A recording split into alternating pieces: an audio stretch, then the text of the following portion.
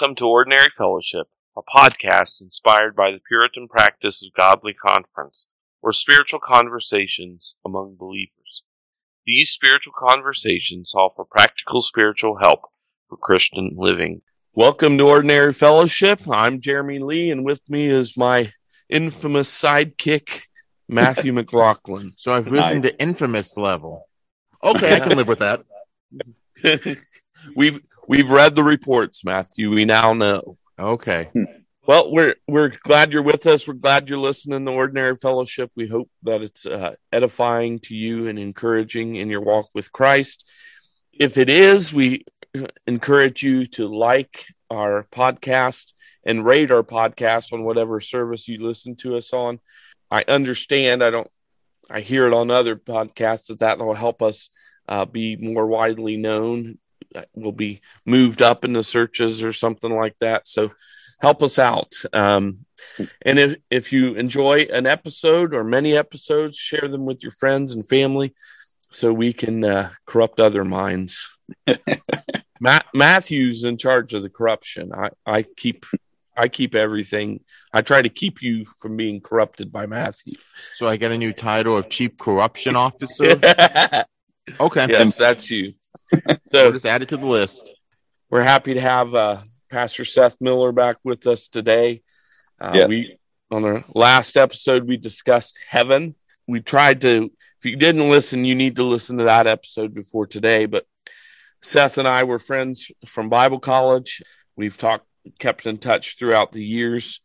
Seth, what year was it you were diagnosed with cancer? It was 2014. Yes. In 2014, Seth was diagnosed with cancer. This led him to do a lot of thinking about heaven. Mm-hmm. And so he wanted to talk about heaven, and we're happy to talk about it. It's a beautiful subject. Yes. And it's something that all saints should long for, and mm-hmm. all those who aren't saints should motivate them to, by the grace of God, follow Christ and become a saint, so that will be their eternal home. We've talked a lot about, a broad overview of eschatology. Today, we want to talk about what heaven's going to be like more. The question we'll start with is, it really is three questions, but I tried to put them all into one because they're similar, and I'll just read what I originally sent to Seth. What will it mean to see God, for him to dwell among us and to worship with him? Yeah, that was one. When I read that, I was like, oh, that is tough. That is tough. Definitely, I believe it's Matthew chapter 5, verse 8, where Jesus says, blessed are the pure in heart, for they shall see God. Revelation 22 speaks of the saints seeing God. And so I really thought about that, because we know under normal circumstances, God lives in unapproachable light. No one has seen him and live. And we also see in the Bible, God takes steps to at least be able to dwell among his people in some limited fashion. He took steps to live with Adam and Eve. The tabernacle was representative of that. The temple was representative of that. Jesus the Christ was certainly a great full revelation of God the Father. But even then, we beheld his glory to a certain degree, because in his high priestly prayer, he does ask his Father to restore to him the great glory that he once had with him. And so I have no problem saying that once the perfection of the new heaven and earth has arrived and we have been resurrected, I take those passages of seeing God's glory at face value. I think there will be a day where we will, in fact, see God. And I understand also seeing God in terms of receiving fuller revelation. And so and I guess when you and I, Jeremy, we get into heaven and we've been there 10,000 years, we will be able to say we have seen God, we have experienced God, and we will continue to do so for all eternity. because we will never arrive at a point in which we have seen God in full comprehension. And so I think when we talk about seeing God, it's not, I don't think we're going to look upon his face and go, well, God had blue eyes this whole time. I think it's more or less talking about understanding his nature more so. And now we're in a position in the new heaven, new earth, that we are able to see him without restraint, that we'll be able to see him and learn more and more about him. And of course, being an infinite being, infinite in his existence, infinite in his person, will never exhaust God. He will always be infinitely glorious. And so the conditions one must meet in order to see God, of course, is to have a pure heart that has been washed by the blood of Jesus Christ. And so that's what I think. I think it's more or less just being in a position where we have the ability to receive revelation about who God is without restraint, and there is no end to it. We will see, quote unquote, see God. But like I said, I don't think it's going to be like, and I don't mean this in a derogatory way, but both all of us know what we mean when we say this old man with a long beard, long hair. I don't think that's what it means when we see God. Now, let me say this. I do think we'll see a very physical resurrected Jesus. Yeah. Right? I do think that we'll be able to touch him, embrace him, kiss him, adore him. And I think he'll have meals with us. And so I'm just a little confused about how we will see the triune God, where I believe that Jesus Christ, of course, is the image of the invisible God. And so it might be one of those where we feel the presence of all three persons. We feel them perfectly without the curse, but the physical manifestation of the triune God is Christ himself. And so, I think that's just a hard question to answer. Who will we see when we get to heaven? One of the things you're pointing out is the difficulty with the word see, yes, because God is invisible. God doesn't turn visible when we get to heaven. Correct. We can't see the invisible because so I think you're right that it's more a perception of knowing him in greater and greater depth, more than we could possibly ever know in this lifetime. I think that's right, because the only physical representation of God is Christ. You're right. So that's who I think we will see, like literally see, while we experience the totality of the triune God in Jesus. Even the promise of the indwelling of the Holy Spirit is for eternity. Right. I don't see that being removed just because we die. I believe that he will still be indwelling us in the new heaven and new earth, and we will always feel his presence without the curse being in the way. So I do believe that we'll see a physical Jesus, that he will be the God we see, whereas the other persons of the Trinity, I'm like you. I'm not convinced to say that, there's three people, that we're observing. Right. And so I think it's I think it's more about revelation. Now, John in Revelation in chapters 4 and 5 saw a representation of God as a light on a throne, and then the Spirit was the lampstand. So, some of this is just we don't know. It's hard. Revelation is tricky. Apocalyptic language. He saw Jesus as a lamb torn apart, and as a lion. And so I don't think here's the I don't know part. Right? Yeah. We do know very little about this. I think the important thing, though, is we can say for sure that we'll see Christ. Yes. The Bible is pretty clear about that we will definitely see Christ. Christ is still in his resurrected body that he ascended into heaven with. He's coming back in that body. No doubt we'll see him. Yeah. He is now and forever, the God-man. So we can say that with certainty. Yes.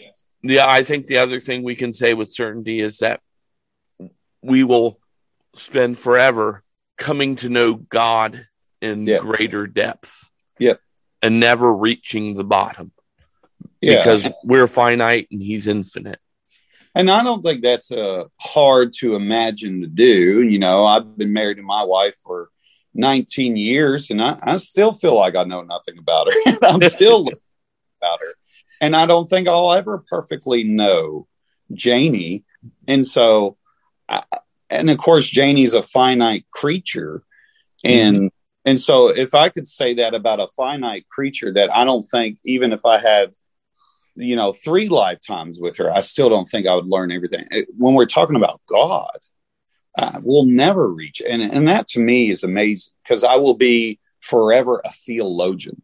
And that just excites, I just will continue to learn. And there will be, like I said, a day where you and I look at each other and say, well, God's just blowing us away again. I think it's amazing. I'm looking forward to it. Any thoughts about what it's going to be like for him to dwell among us and to worship him? I think the picture that we see in scripture is when Solomon builds the temple, right? Mm-hmm. This is the height of Israel's kingdom. Gold and silver so plentiful that it's not even worth anything anymore. Right. And then they build this temple that can't contain God, and God comes and he dwells with them. That golden era doesn't last very long. Right. But it's a glorious time in Israel's history. I think that speaks to something like what we'll see in the new heaven and new earth. And that's hard to answer, because the most that human beings had to have experienced that at all was Christ being present on earth, that wherever he went, there was the kingdom of God. Mm-hmm. And so what happens when the kingdom of God moves on the face of the earth? Well, the blind see, the lame walk, demons are cast out.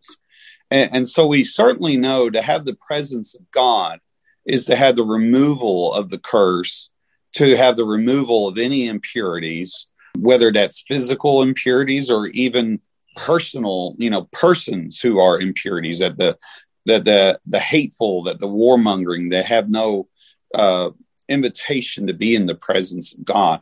And so as far as trying to describe his glory, I don't know. That's just a magnificent thing. And so all I can say, if we want to know what it's like to have the kingdom of God be among men, the best example we have is scripture is Jesus Christ, the King, walking around spreading the kingdom of God among fallen men.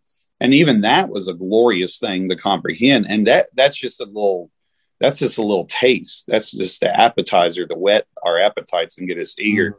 And so it's hard to imagine this, because we don't know it. We don't know of a world without war, disease, sin, and strife. And so that's, again, another question. I know what it is to hunger for it. I know the desire for it. And that's what we all do. Even unbelievers, when they sit there, say, well, we're trying to make the world a better place. As compared to what?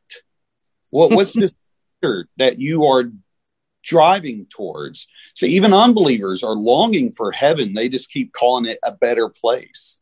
Mm-hmm. And so I don't know. It's just when God finally comes to earth and makes all things new, it's just finally, it's just going to feel like the home I've always wanted.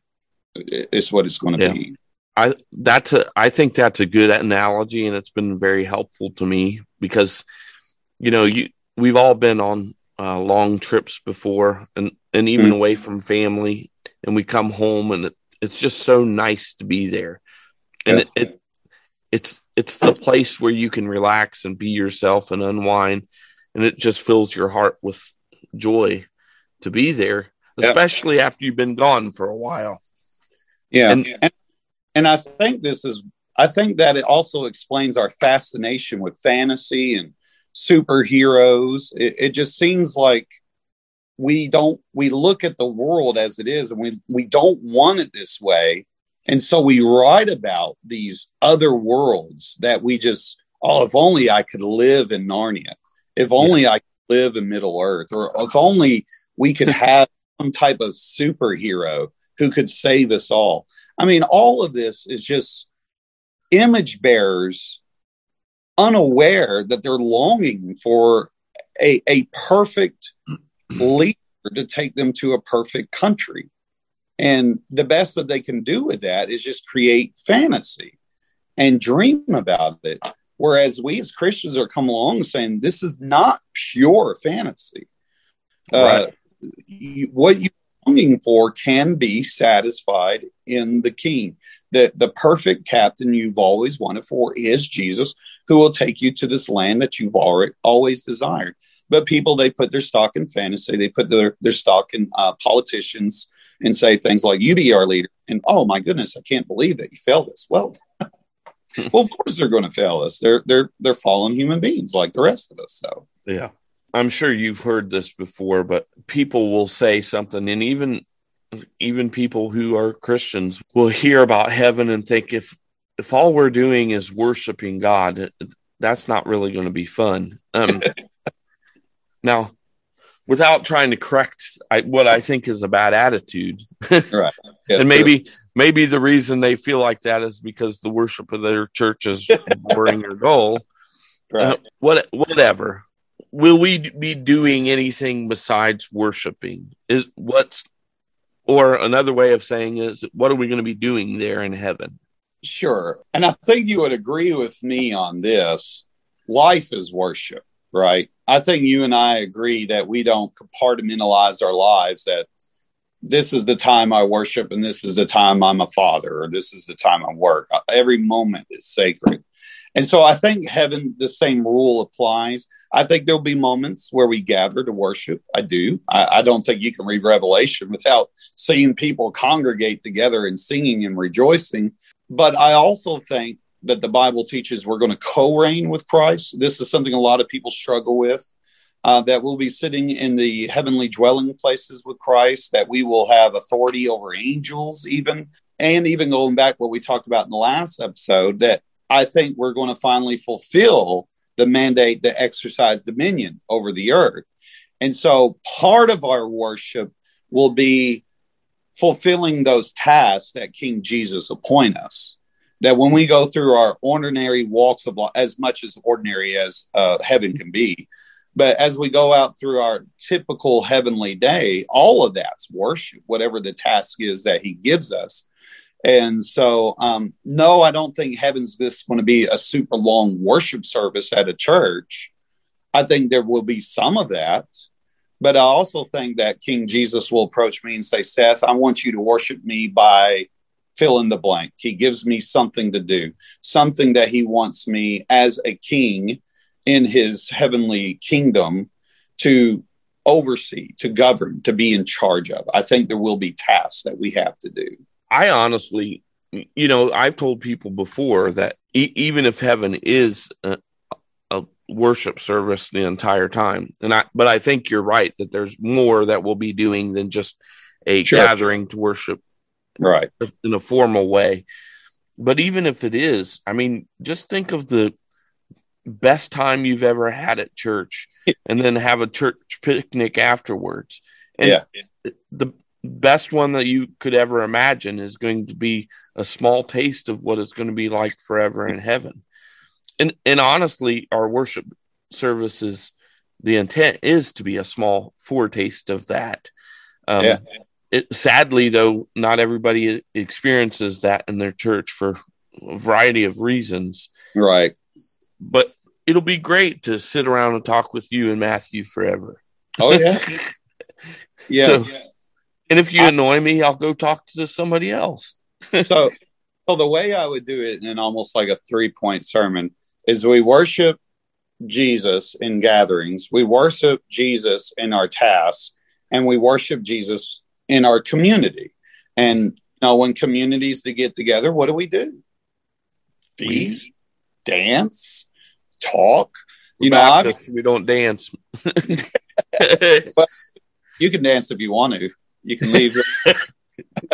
But, I even told someone, I wrapped up the book of Habakkuk and I almost wept because, going through a book, you get really attached to the author and what he's talking about. And I said to him, but I look forward to talking with Habakkuk and see if I truly captured his heart. Yeah. So that's one thing look forward to as well, is to be with all these people. Or even when I meet someone I love and they say something like, oh, you would have loved my father. He was such a godly man. Well, I look forward to seeing him. Yeah. And that's just community, and you can't avoid community in heaven. It's just how it's going to be. Part of it will be, we have feasts, festivals, arts and things like that. I just don't see how earth is going to be more exciting than the new heaven and new earth. Right. That is an excellent point.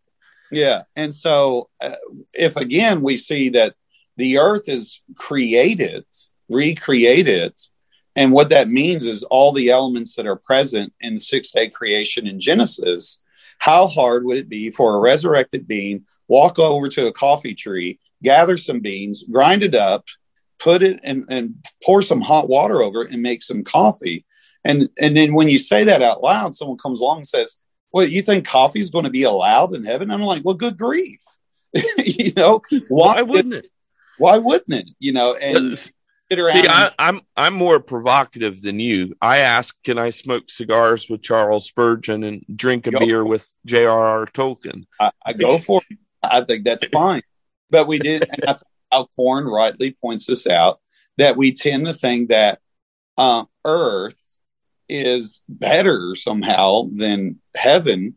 And I think he's right to say that all the good, wonderful qualities about earth are in fact borrowed from heaven, not vice versa. And that's what a lot of people think, that when we get to heaven, that God has to borrow ideas from us as if we are the ones who came up with the fun of a roller coaster. And so that's where I get in trouble. Now, I'm not saying necessarily there's going to be roller coasters in heaven, but I just don't see, theologically speaking, biblically speaking, why such a thing would be impossible. Why such a thing impossible that we have to forever say goodbye to roller coasters because we're going to heaven. It's a weird way to look at things. And so I think every good and perfect gift is from above. I think that would include any inspirational idea that we had that brought happiness, true happiness, to human beings. Again, I think that's just God's common grace, or a believer writing beautiful music. I reject the notion that somehow we have to forfeit beautiful things that existed during our time on earth to go sit on a park bench and go, well, what do I do now? I just don't. I think we're going to build the most beautiful cities. I think we're going to build some of the most beautiful parks. The best song has yet to been written. I don't. I think we're going to continue. We're going to accomplish what God desired for man without the curse, and that it is to rule and reign over his earth. And that doesn't just look like sitting all day. I know of no king who does that. No. Right. And I think part of the problem is that we've got this idea that heaven is completely spiritual and that there's no materiality. I mean, if you don't believe in the resurrection of the body, then you're going to be spirit beings all throughout eternity, right? Mm-hmm. And so part of the resistance that you're going to feel to drinking coffee and roller coasters is those are material things. Right. And we think of heaven as being immaterial and ethereal. And so, but again, if you embrace the idea that we are going to be physical beings in a body that's transformed and made immortal, then some of those arguments and resistance go away. And Alcorn did a good job of saying, he asked the question, if the new heaven and new earth is not physical, please explain to me what a non-physical earth is. Like someone saying, a non-physical body. What's a spiritual body? What does that look like? And then that's the equivalent of saying that water looks pretty dry. But by nature, water is not dry, and by nature, by definition, earth is physical. What could be more physical than that? But for whatever reason, we say it's a spiritual earth. What does that even mean? What does that even mean? And so people just kind of flippantly throw things without any thought. And the only example we have of an earth is right in front of us. But for whatever reason, when we die, all of that's supposed to be completely reversed. That makes no sense, and there is no biblical precedence for that. The Bible teaches a continuity. It does. It teaches continuity. People are like, what am I going to look like? You're going to look like you. You're going to look like you. And of course, there's going to be adjustments. Anything like that scar on my head, I believe that's going to be gone. I do believe that the pains of my body that come with the surgeries and radiation will be gone. If not, I'm okay. But and your beard will be glorious. Yes, it would be. And no more slipping and messing mine up, so I have to trim it all off. Right. Oh, is that what happened? Yes. I remembered it was getting out there. So yeah. But I preached a sermon, and I used this type of language that I'm using now, and that I was reprimanded by a pastor, and he even came up to me and says, well, when I got back from my vacation, I preached in his stead while he was gone. He said, imagine my surprise. I came back and everybody was excited about going to heaven. I kid you not. And I was sitting there, I was like, so what's the problem? And he said, well, you're trying to make heaven sound like it's an amusement park. And I told him, I was like, I'm doing heaven a disservice by comparing it to an amusement park. Not because heaven's going to be less boring than that, but it's going to be greater than. Right. And so you cannot oversell heaven. When you're talking about, you can't sit there, well, it's not going to be that fun. What's going to be more fun? It's not going to be as fun as a movie. And this is why, and this is why young people walk around saying things like, well, I hope Jesus doesn't come back before I lose my virginity. That's why they say things like that. Or I hope Jesus doesn't come back before they finish all the Star Wars movies. You're kidding me. Or some of us are saying, please, Jesus, come back before they make another one. Right. But I think it was Lewis, right, who said that we're like children who are content making mud pies at the beach. Or no, we're content making mud pies in the puddles because we can't fathom a holiday at the beach. Right. We're easily satisfied. And so that's why young people sit around and say, well, I hope Jesus doesn't come back any soon before I'm able to have sex, as if sex is more exciting than heaven. We have undersold heaven. And that's why people sometimes, I hear people say things like, well, we need to get back to fire and brimstone preaching so that we can scare the hell out of people. And I think there's a time and place for that. But I also think it's worthwhile to draw people in with the beauty of Christ in his new heaven and new earth. Draw them. Right. You can scare people about starving to death, or you can create a meal that's so scrumptious and smelling good that they'll come to the table. I think both have their place, but I think what we have neglected is the beauty of heaven. Okay, so you're dovetailing a lot of what you've been saying dovetails into the last question, which we have maybe 5 minutes for. How will a future heaven help us today? Obviously, what you've been saying is the beauty and the joy and the glory of it is very attractive, makes us long for that. We know that there's a better day. All of those things are helpful. Any other, this is where Matthew's better than me, but any other ideas of how this will help, how a future heaven helps us today? Yes.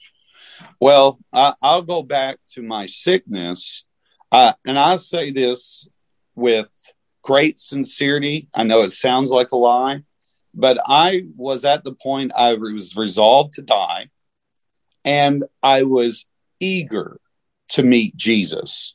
And when I was told I was not going to die, it took a great deal of adjustment to know that my reunion with Christ was going to be delayed. And so I think the promise of heaven can help us through days like that, through struggles, knowing that there will be a day. And in my case, when I read Revelation, when it says the sun can no longer burn them, I'm like, hey, praise the Lord. Praise the Lord. You won't have to wear beanie hats outside anymore. And I do every time I go walking. Yeah, I know. Cover everything. And then, also just, I I think it instills boldness to turn us to men and women for God. You can do what you want to me. Oh, what was it that I forgot who said it, but they said something like, the worst thing they can do is threaten you with an early retirement. I don't know who's it resonates with me that they can't do anything to you. And pastors need to hear that. You don't need to be afraid of the kitchen committee because that little lady is wagging her finger in your face. Or in more severe cases, you can have boldness even if the government comes and wants to take everything away from you. Your inheritance in Christ is protected by the Spirit of God, and no one can take that from you. And so it's a remarkable thing. And so it results in happiness. It results in joy. He turns your sorrow into joy. He can give you boldness like you would not believe because, it's just, and just hope, when you look at the bad news, you just know that this is temporary, that there's a home. And I like what Lewis said, that maybe the reason why you feel so out of place in this world is because you were deep down designed for another world. I paraphrased him, but I think he's right. I think that's an astute observation. And so it just compels me. I love to think about heaven. Sometimes in my prayers, I ask God to grant me heavenly visions and to come down upon me and let me have sweet dreams about it. But there are moments and times where I feel like heaven has, what's the song? Heaven came down and glory filled my soul. That happens. I believe there is an overlap that if you pursue God with a pure heart, you shall see God and you can experience him now. I think you can experience him now. And I'm glad. You have any thoughts to add, Matthew?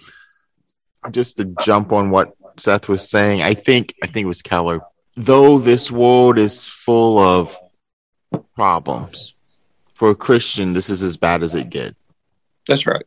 And I don't think we understand what that sentence actually means. Because we sanitize heaven into either this boring thing that we have to do for the rest of time, or back to the chubby little flying on the clouds.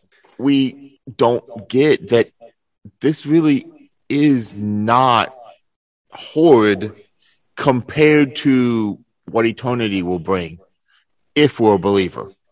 Yes. And I think that is so should be encouraging for us to continue in our walk, to strive, to push, to become conformed to the image of the Son, because we know what the end result is. Right. And so to close, amen. As much as we've talked about the beauty and the glory of heaven, hell is more terrible and frightening than you can even imagine. It's worse than what is described in Scripture. There's metaphors because the terror is so terrible that we can't fathom it without using the metaphors.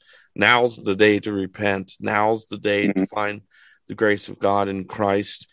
Now's the day to receive Christ and that assurance, that beautiful, glorious place we've been discussing will be your home forever.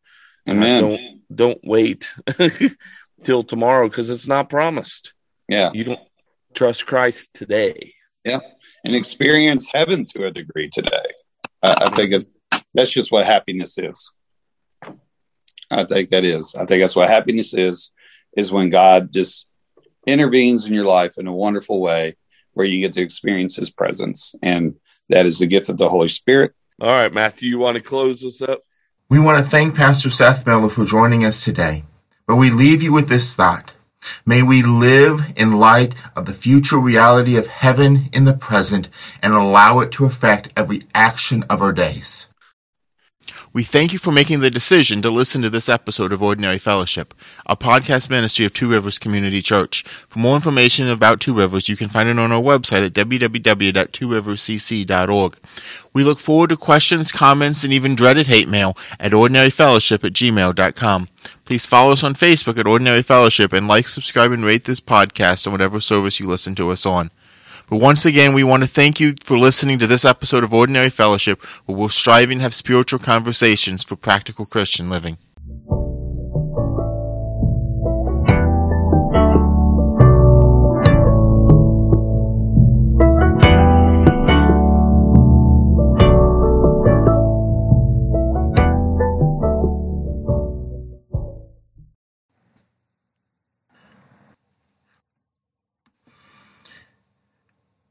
We want to thank Pastor Seth Miller for joining us today, but we leave you with this thought.